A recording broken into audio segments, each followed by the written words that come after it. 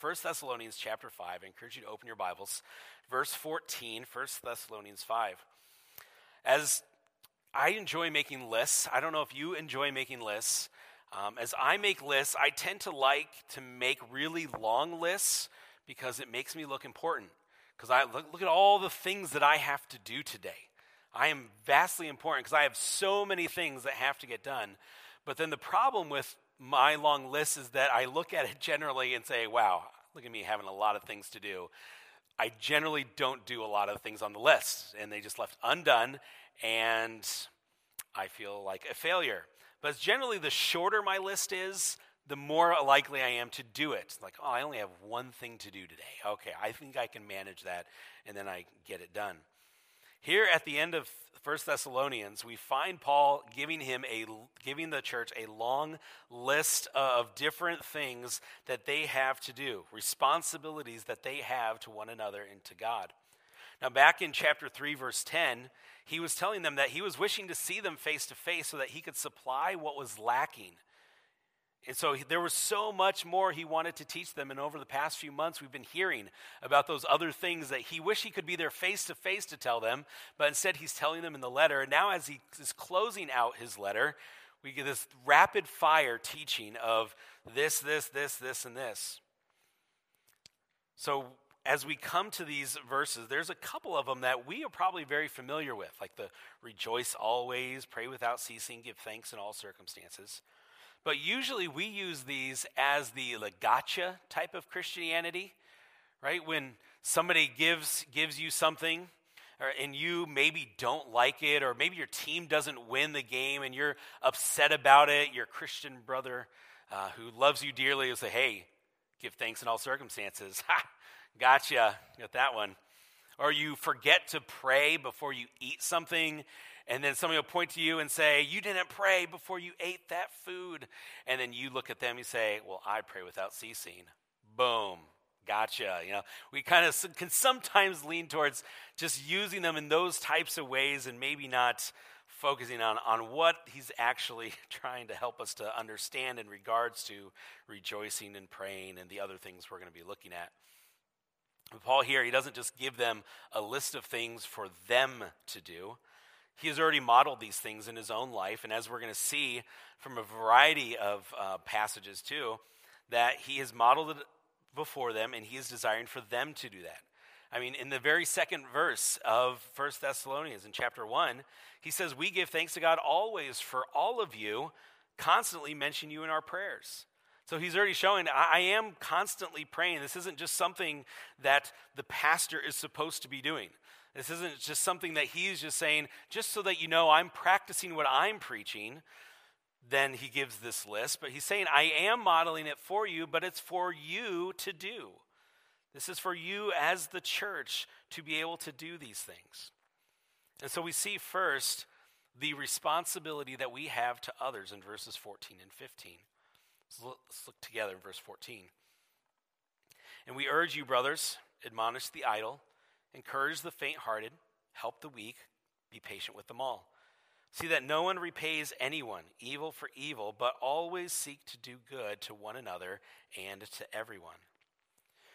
There are no solo acts in the Christian life. I remember back to my early years in ministry, on a mission trip, and halfway through the mission trip, I was meeting with each teenager, and I was asking them what God was teaching them that week. And so as I got to one individual, I remember saying, so what's God teaching you this week? And they responded with, it's personal. I was like, no, it's okay. You can share. It's all right to share what God's doing in your life. And then they responded, they says, no, I'm not telling you. That's between me and God.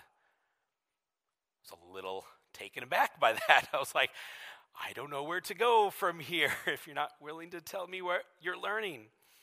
But as we can see from these verses that there's no response for that. When somebody asks you how God's working in your life, or somebody wants to invest in your life, the response can't be, I'm not saying anything. It's none of your business.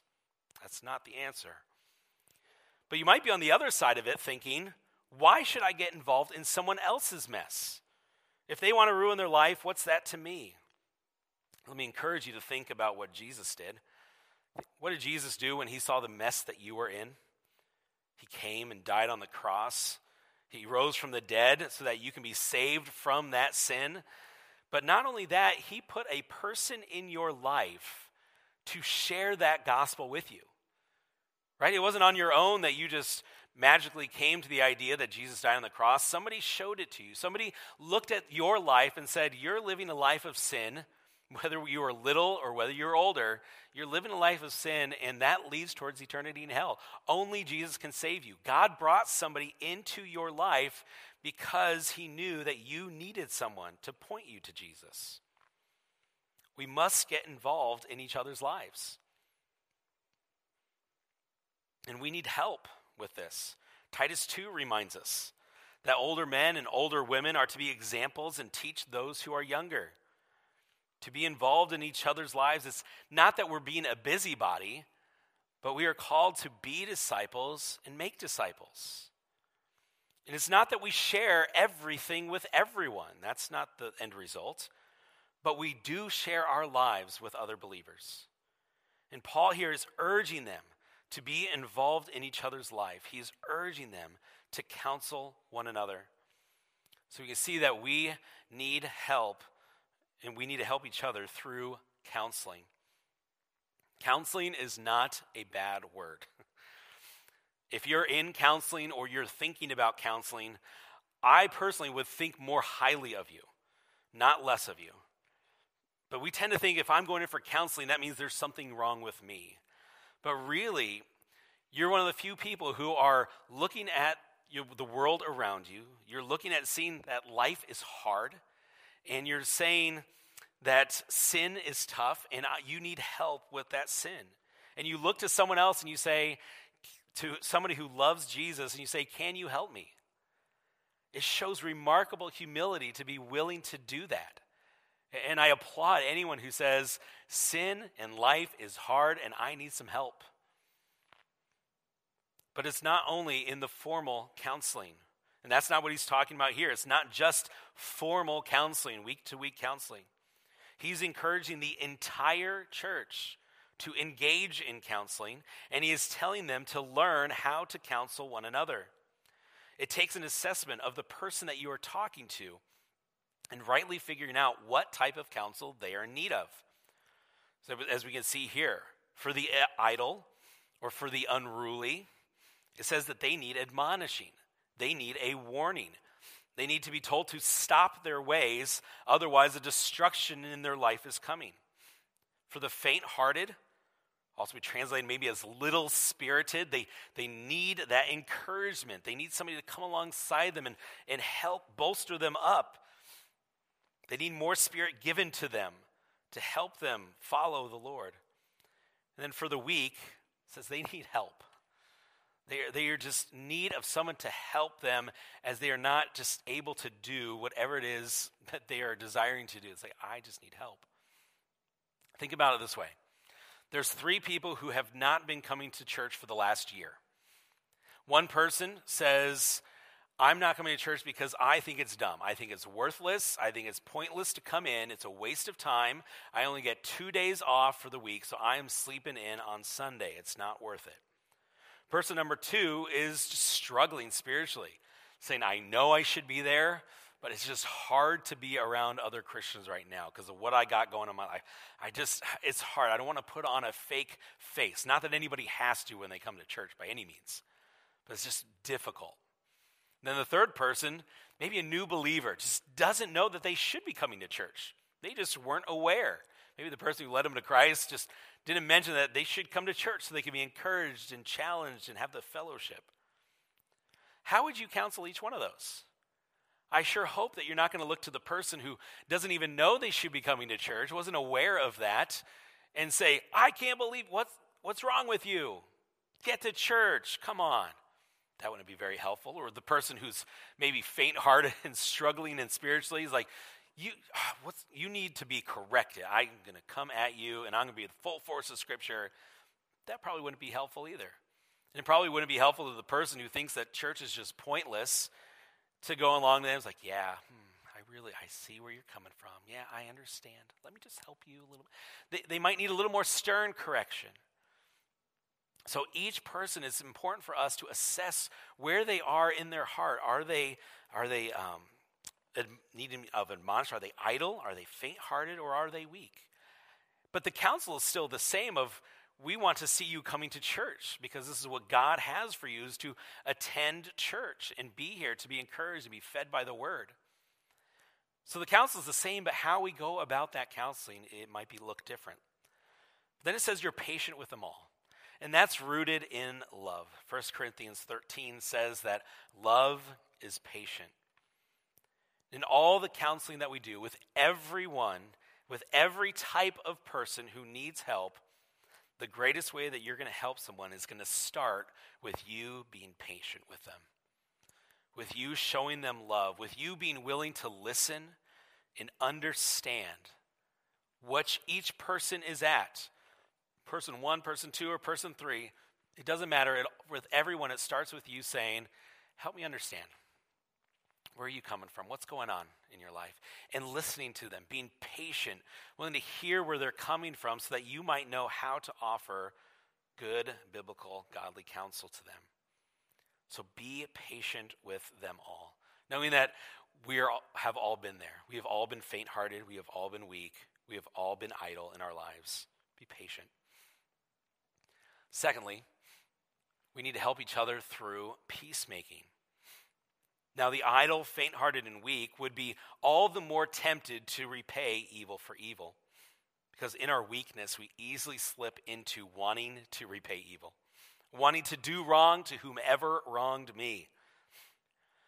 And when you're struggling in life, whether it's through your own sin or just the struggle of living in a sin-cursed world, it always affects others around you, as I'm sure you've seen in your life and experience. It's a pretty general understanding of what sin does. It doesn't just stay with that one person. When we have been wronged on purpose, or the evil has been done, not necessarily to us, but it affects us, what happens to us? Usually it's harder for us to see straight. It's harder for us to do the godly thing when that sin and mess affects our lives. So understand that this text right here, it's not telling you that you are not to repay evil for evil. We'll get to that in a bit, but not here. Here, it's telling you to go and help others not repay evil for evil. So he's putting in the charge of the church to look out for those who might be faint-hearted, idle, or weak, or who might have been wronged by a sin and might be tempted to repay that evil back to them. Saying it's on you, church, to be the ones who are going to go and step into that person's life and say, don't do it. Don't repay evil. Give them godly counsel to help them to not give in to that sin. And that person coming into your life, remember, it's not that they think they're perfect. Not by any means. It's like Matthew 7:5 says. If you think that you're perfect going to help everyone else and that you don't have any sin, he's like, you're a hypocrite. He said, no, we take the log out of our own eye first. Why? So that we will see clearly to do what? To go and take the speck out of our brother's eye. There's a call from Jesus to still go and remove that speck. So as you're going and intervening in people's lives and going and giving them counsel, helping them to not repay evil for evil, it's not because you think you're perfect. It's because you know you're not, and you don't want other people to give in to sin as well. You're going to go and help them. Thirdly, we help each other through doing good. On the back side of verse 15, it says, always seek to do good to one another and to everyone. This is a great charge among us believers, that we are to do good to one another. Now, years ago, Pastor Van and Sherry challenged Marcy and I with a verse very similar to this. Proverbs 3:27 says, do not withhold good from those to whom it is due, when it is in your power to do it. When deciding whether somebody asks us, hey, can you help us move? Or watch someone's kids, make a meal, etc. When we are being asked to do good to other believers, we used to ask and kind of default to, Well, do I feel like doing it today? Do I feel like helping somebody move? For me personally, it's usually the answer is always no. I don't feel like it because of my back and knee, and I'm old, I get it. But it's that feeling, do I feel like it? But that's not the question that we should ask.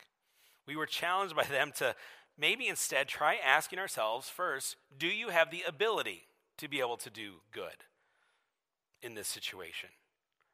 And then ask, if the answer is yes, you have that ability to do good, then ask the really hard question that really stretched us is there a biblical reason to say no?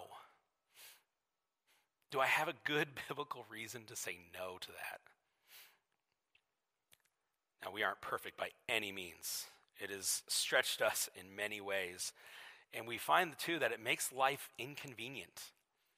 It makes life difficult at times to say yes. And we don't say yes all the time, and that's not the end result, that you always say yes to everything. But it's definitely helped us to say yes more often and say no less often, because we are always to seek to do good.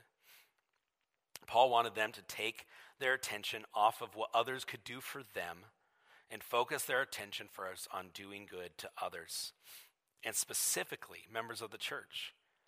Now, we are to do good to everyone, and he mentions that. It's kind of more of a side note to make sure that everybody understands that he's not just saying do good to Christians and that's it, as if we could just say, okay, if anybody's not a Christian, I don't have to do anything nice for you. But he talked about this again in Galatians chapter 6. He said, as we have opportunity, let us do good to everyone, and especially to those who are of the household of faith. Because if you aren't able to do good to your brothers and sisters in Christ, if you are unable to show love to someone that Jesus loved so much that he died for them and he has purchased them and redeemed them, how do you expect the outside world to take seriously that we have received really this love of Jesus?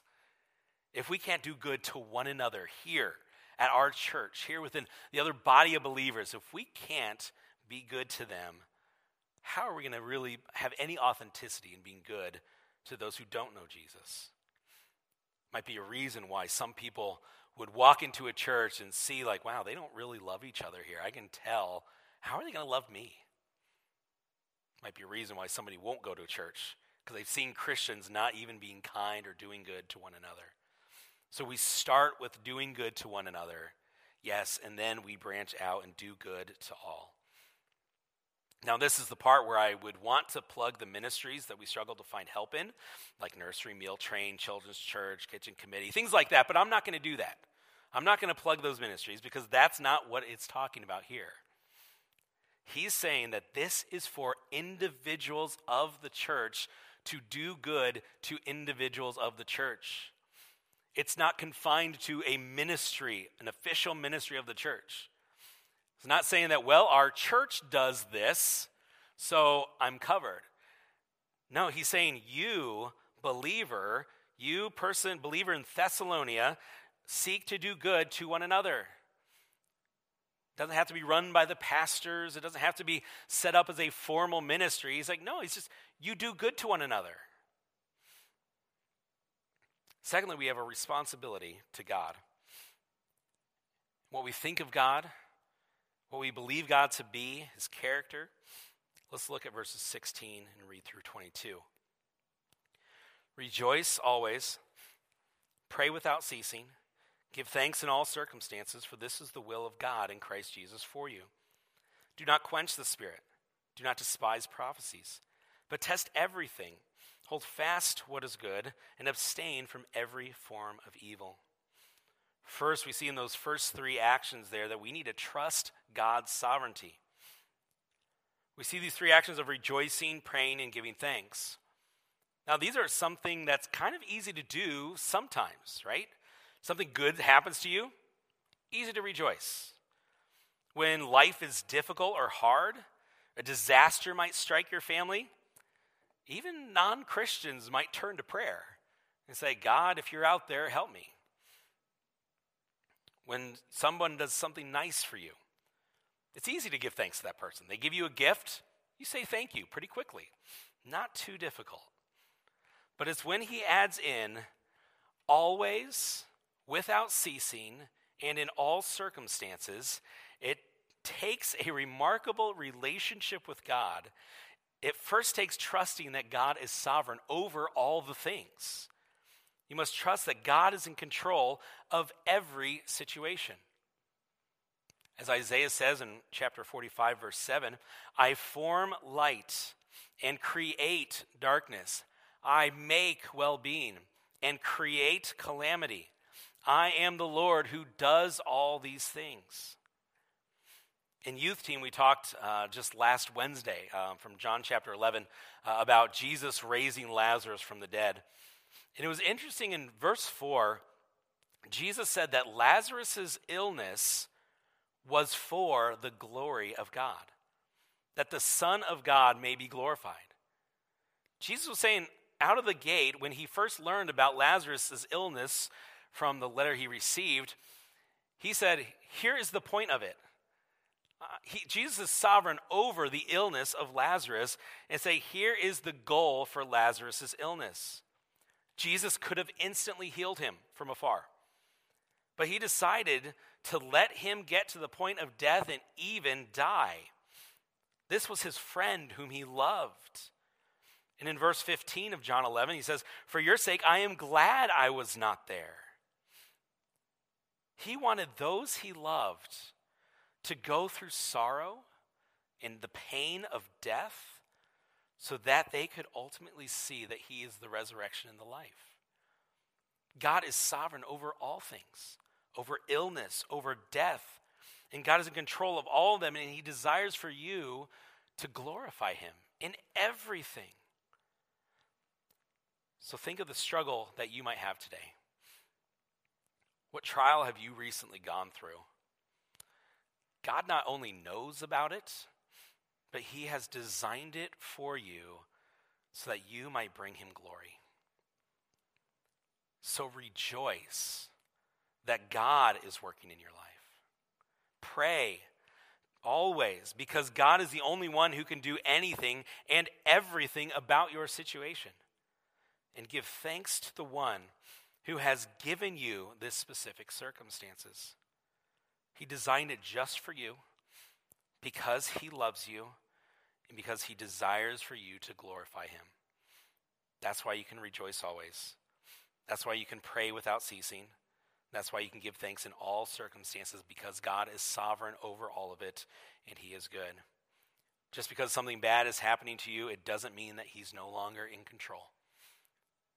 As he says in Philippians 4:4, rejoice in the Lord always. Colossians 1, from the day we heard, we have not ceased to pray for you. And then 1 Corinthians, a church that had a lot of struggles and a lot of people in it not doing the greatest, he says, I give thanks to my God always for you. He modeled it over and over, and this is a truth that spans always, without ceasing, and in all circumstances. Why do we do this? Because it's God's will for you.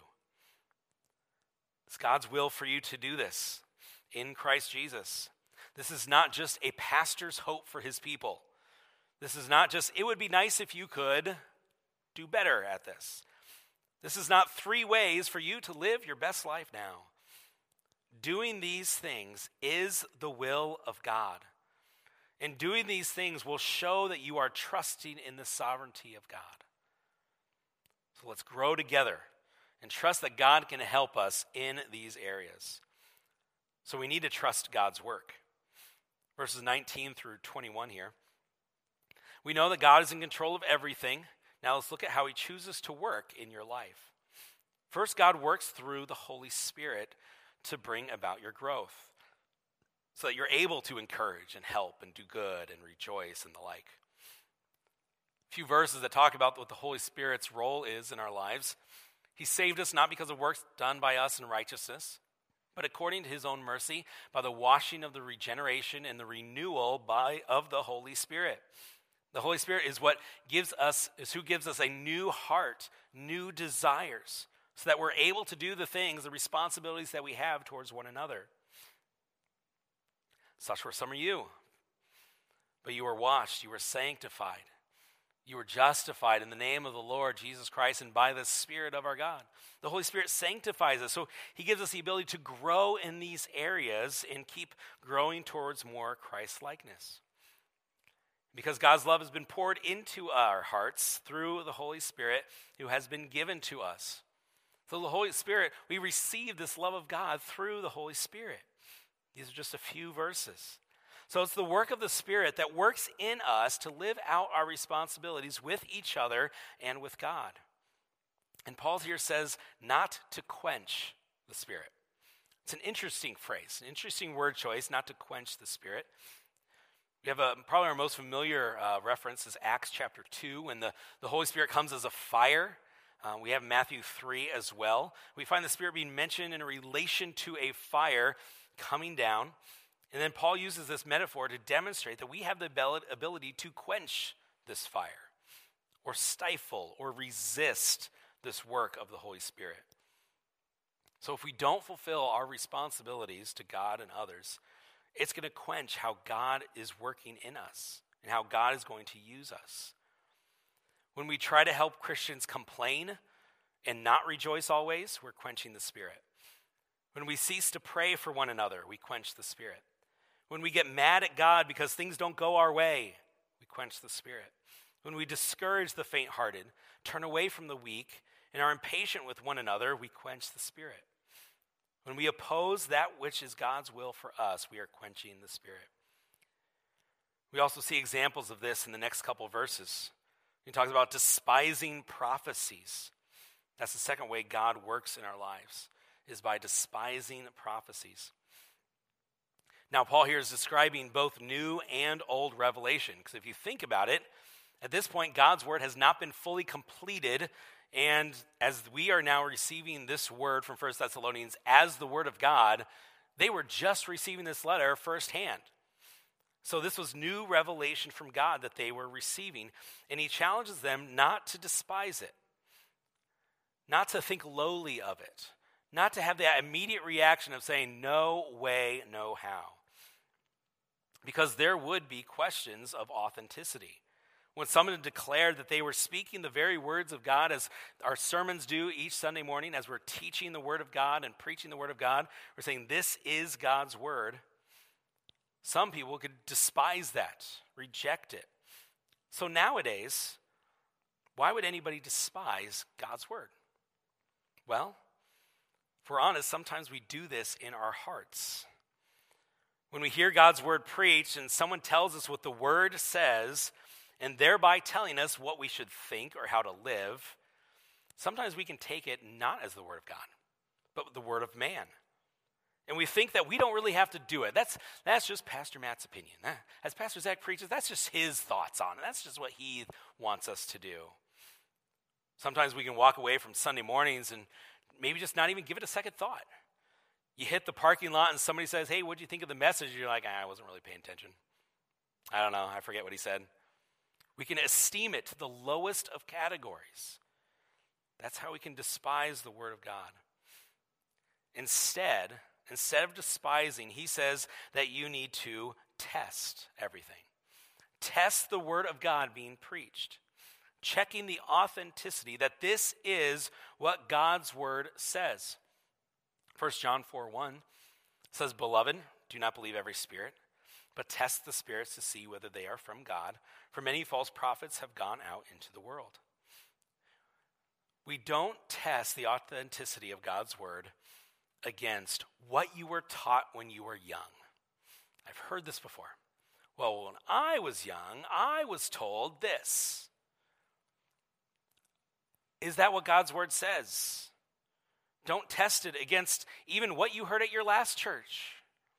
Or maybe what you heard on social media, on those Facebook posts that are really catchy and sounding nice, or TikTok. And yes, there's an epidemic of bad theology on our social media all over the place that even Christians are taking in and believing because they are not testing the authenticity of what is being said against the word. We test it against the word of God. When you hear a sermon, even from this pulpit, even this one that you are hearing right now, test it against the word, against the standard of truth. And it's not that you come into church with a skeptical attitude, thinking, okay, I don't think you're going to be right, so try to prove it to me. But you come in ready to engage your mind, and you hold fast to what is good. Hold fast, you lean on it, you embrace it, you invite it into your life and live it out. So there's a couple things that you can do that will help you to test the authenticity of the word. First, read for yourself the passage. As it's being read to you, look at the passage yourself. Have your Bibles open and look at the passage, because then you're able to see the surrounding context around it. And that's what you do next. You check okay, is that what he's saying? Is that what he is mentioning in this point of this passage? But then you check it against the rest of Scripture too, right? You say, you can't just take one little section, because easily people can take things out of context. And so you look at the passage and then you say, okay, is that what the Bible says about God? And all the other passages of Scripture, is that what God's word says about who he is? Because you could look at a verse and see how God shows his wrath on someone and think, wow, God is just mean. And if the sermon is God's mean and he always does evil things, look, this one little section that talks about God's wrath, you need to say, wait a minute, what about the rest of Scripture?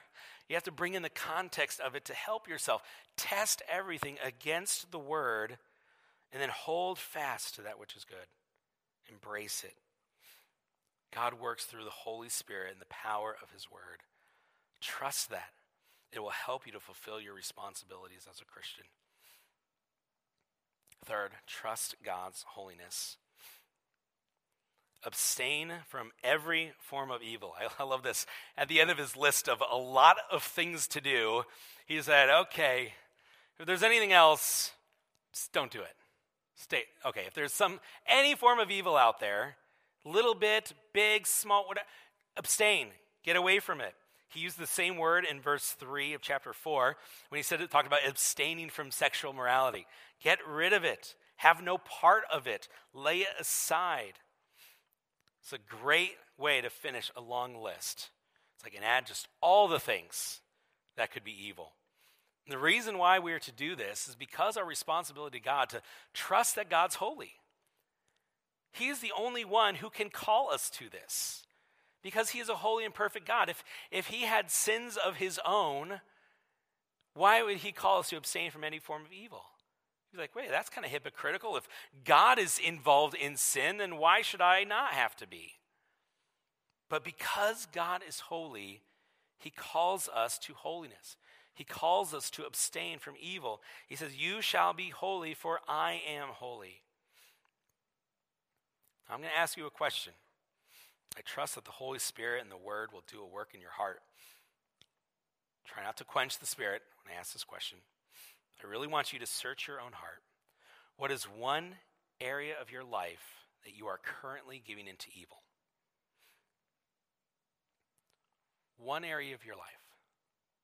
Maybe small, maybe big. Think about your social media, your phone or tablet. Think about Netflix or TV, what you're spending your money on, where you're spending your time, who you're hanging out with. Did the Spirit bring up in your heart an area that you instantly thought of? I know when I was working on this message, something came right to mind. It was just like an immediate thing that came to mind. And I found myself immediately trying to quench the Spirit, if I'm honest with you. That this like, man, yeah, I should work on that. And then I immediately started going into, well, it's not that bad. Well, that might change it. I could maybe. And like my mind instantly just started going to excuses and reasons why it's not that bad. Or reasons why I can keep a little of it. It's okay. As the Spirit might have brought something up in your mind, don't quench the Spirit. Get rid of it. Trust that the holiness of God has called you to holiness. It will be better for you, even as hard as it might be, to get rid of that. And if that one thing that stuck up in your mind is too hard for you to get rid of, if you're thinking, there's no way, I can't possibly, it's too difficult, this is just such a part of my life, let me encourage you to enlist the help of your brother and sister in Christ, that they might come in and offer you counsel, as they might want to love you and help you to keep away from that evil. That's their responsibility to do that for you. As you seek to want to abstain from evil, it's their responsibility and all of our responsibilities to help one another to do that. As I close this morning, I want to encourage you with a couple things. Here at Calvary, we have a lot of people in our church who love Jesus and they love you. And they desire to practice these very verses and point you to Christ. And some of you are saying, I need help. I need more than just a coffee shop talk. It's like I have some serious things going on. I want to encourage you to know that we have counselors at our church. We have people who have been trained and certified and know the word well, and they want to help you. If you just need a coffee shop talk, we're available as well. Grab a friend or loved one who loves Jesus and say, can you talk with me a little bit? I want you to know also, if you're sitting there thinking, I want to do that for somebody, I want to be that help and that counselor and all that, and I don't know where to start. We have a lot of good free resources for you. A lot of things in our foyer here when it's safe to drive on the roads. A lot of things here that we would love to give you to help you be a good biblical counselor. I encourage you to talk to Pastor Kyle as he's over our counseling ministries. He can point you in those resources and help you, and also line up a counselor for you if you need that counseling. So as we seek to close this out, don't just look past this long list and think, that's too much, like I typically do. If I have a long list, that's too much, I'll just put it aside. It's a big list here. Trust in God to do that work in your life, to help you to grow. We're not going to be able to do these things in our own power.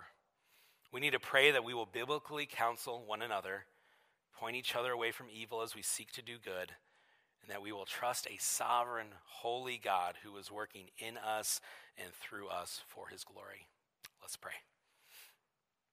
Lord, we need help. You have made it very clear in Scripture that we cannot do it on our own, and we should not do it on our own. It's not all up to us. You have given us a church. You have given us people that can speak truth into our lives and help us. Lord, help us not to be too proud that we are unwilling to receive help. Reveal things in our hearts, evil in our hearts that we need to grow in. Help us to trust you. Help us to pray and rejoice and give thanks in all the areas that you bring into our life. Help us to trust you with all of it. Lord, we know it's difficult. We know it's hard. Thank you for this church. Thank you for giving us this body of believers that we're able to come alongside one another. We pray in Jesus' name. Amen.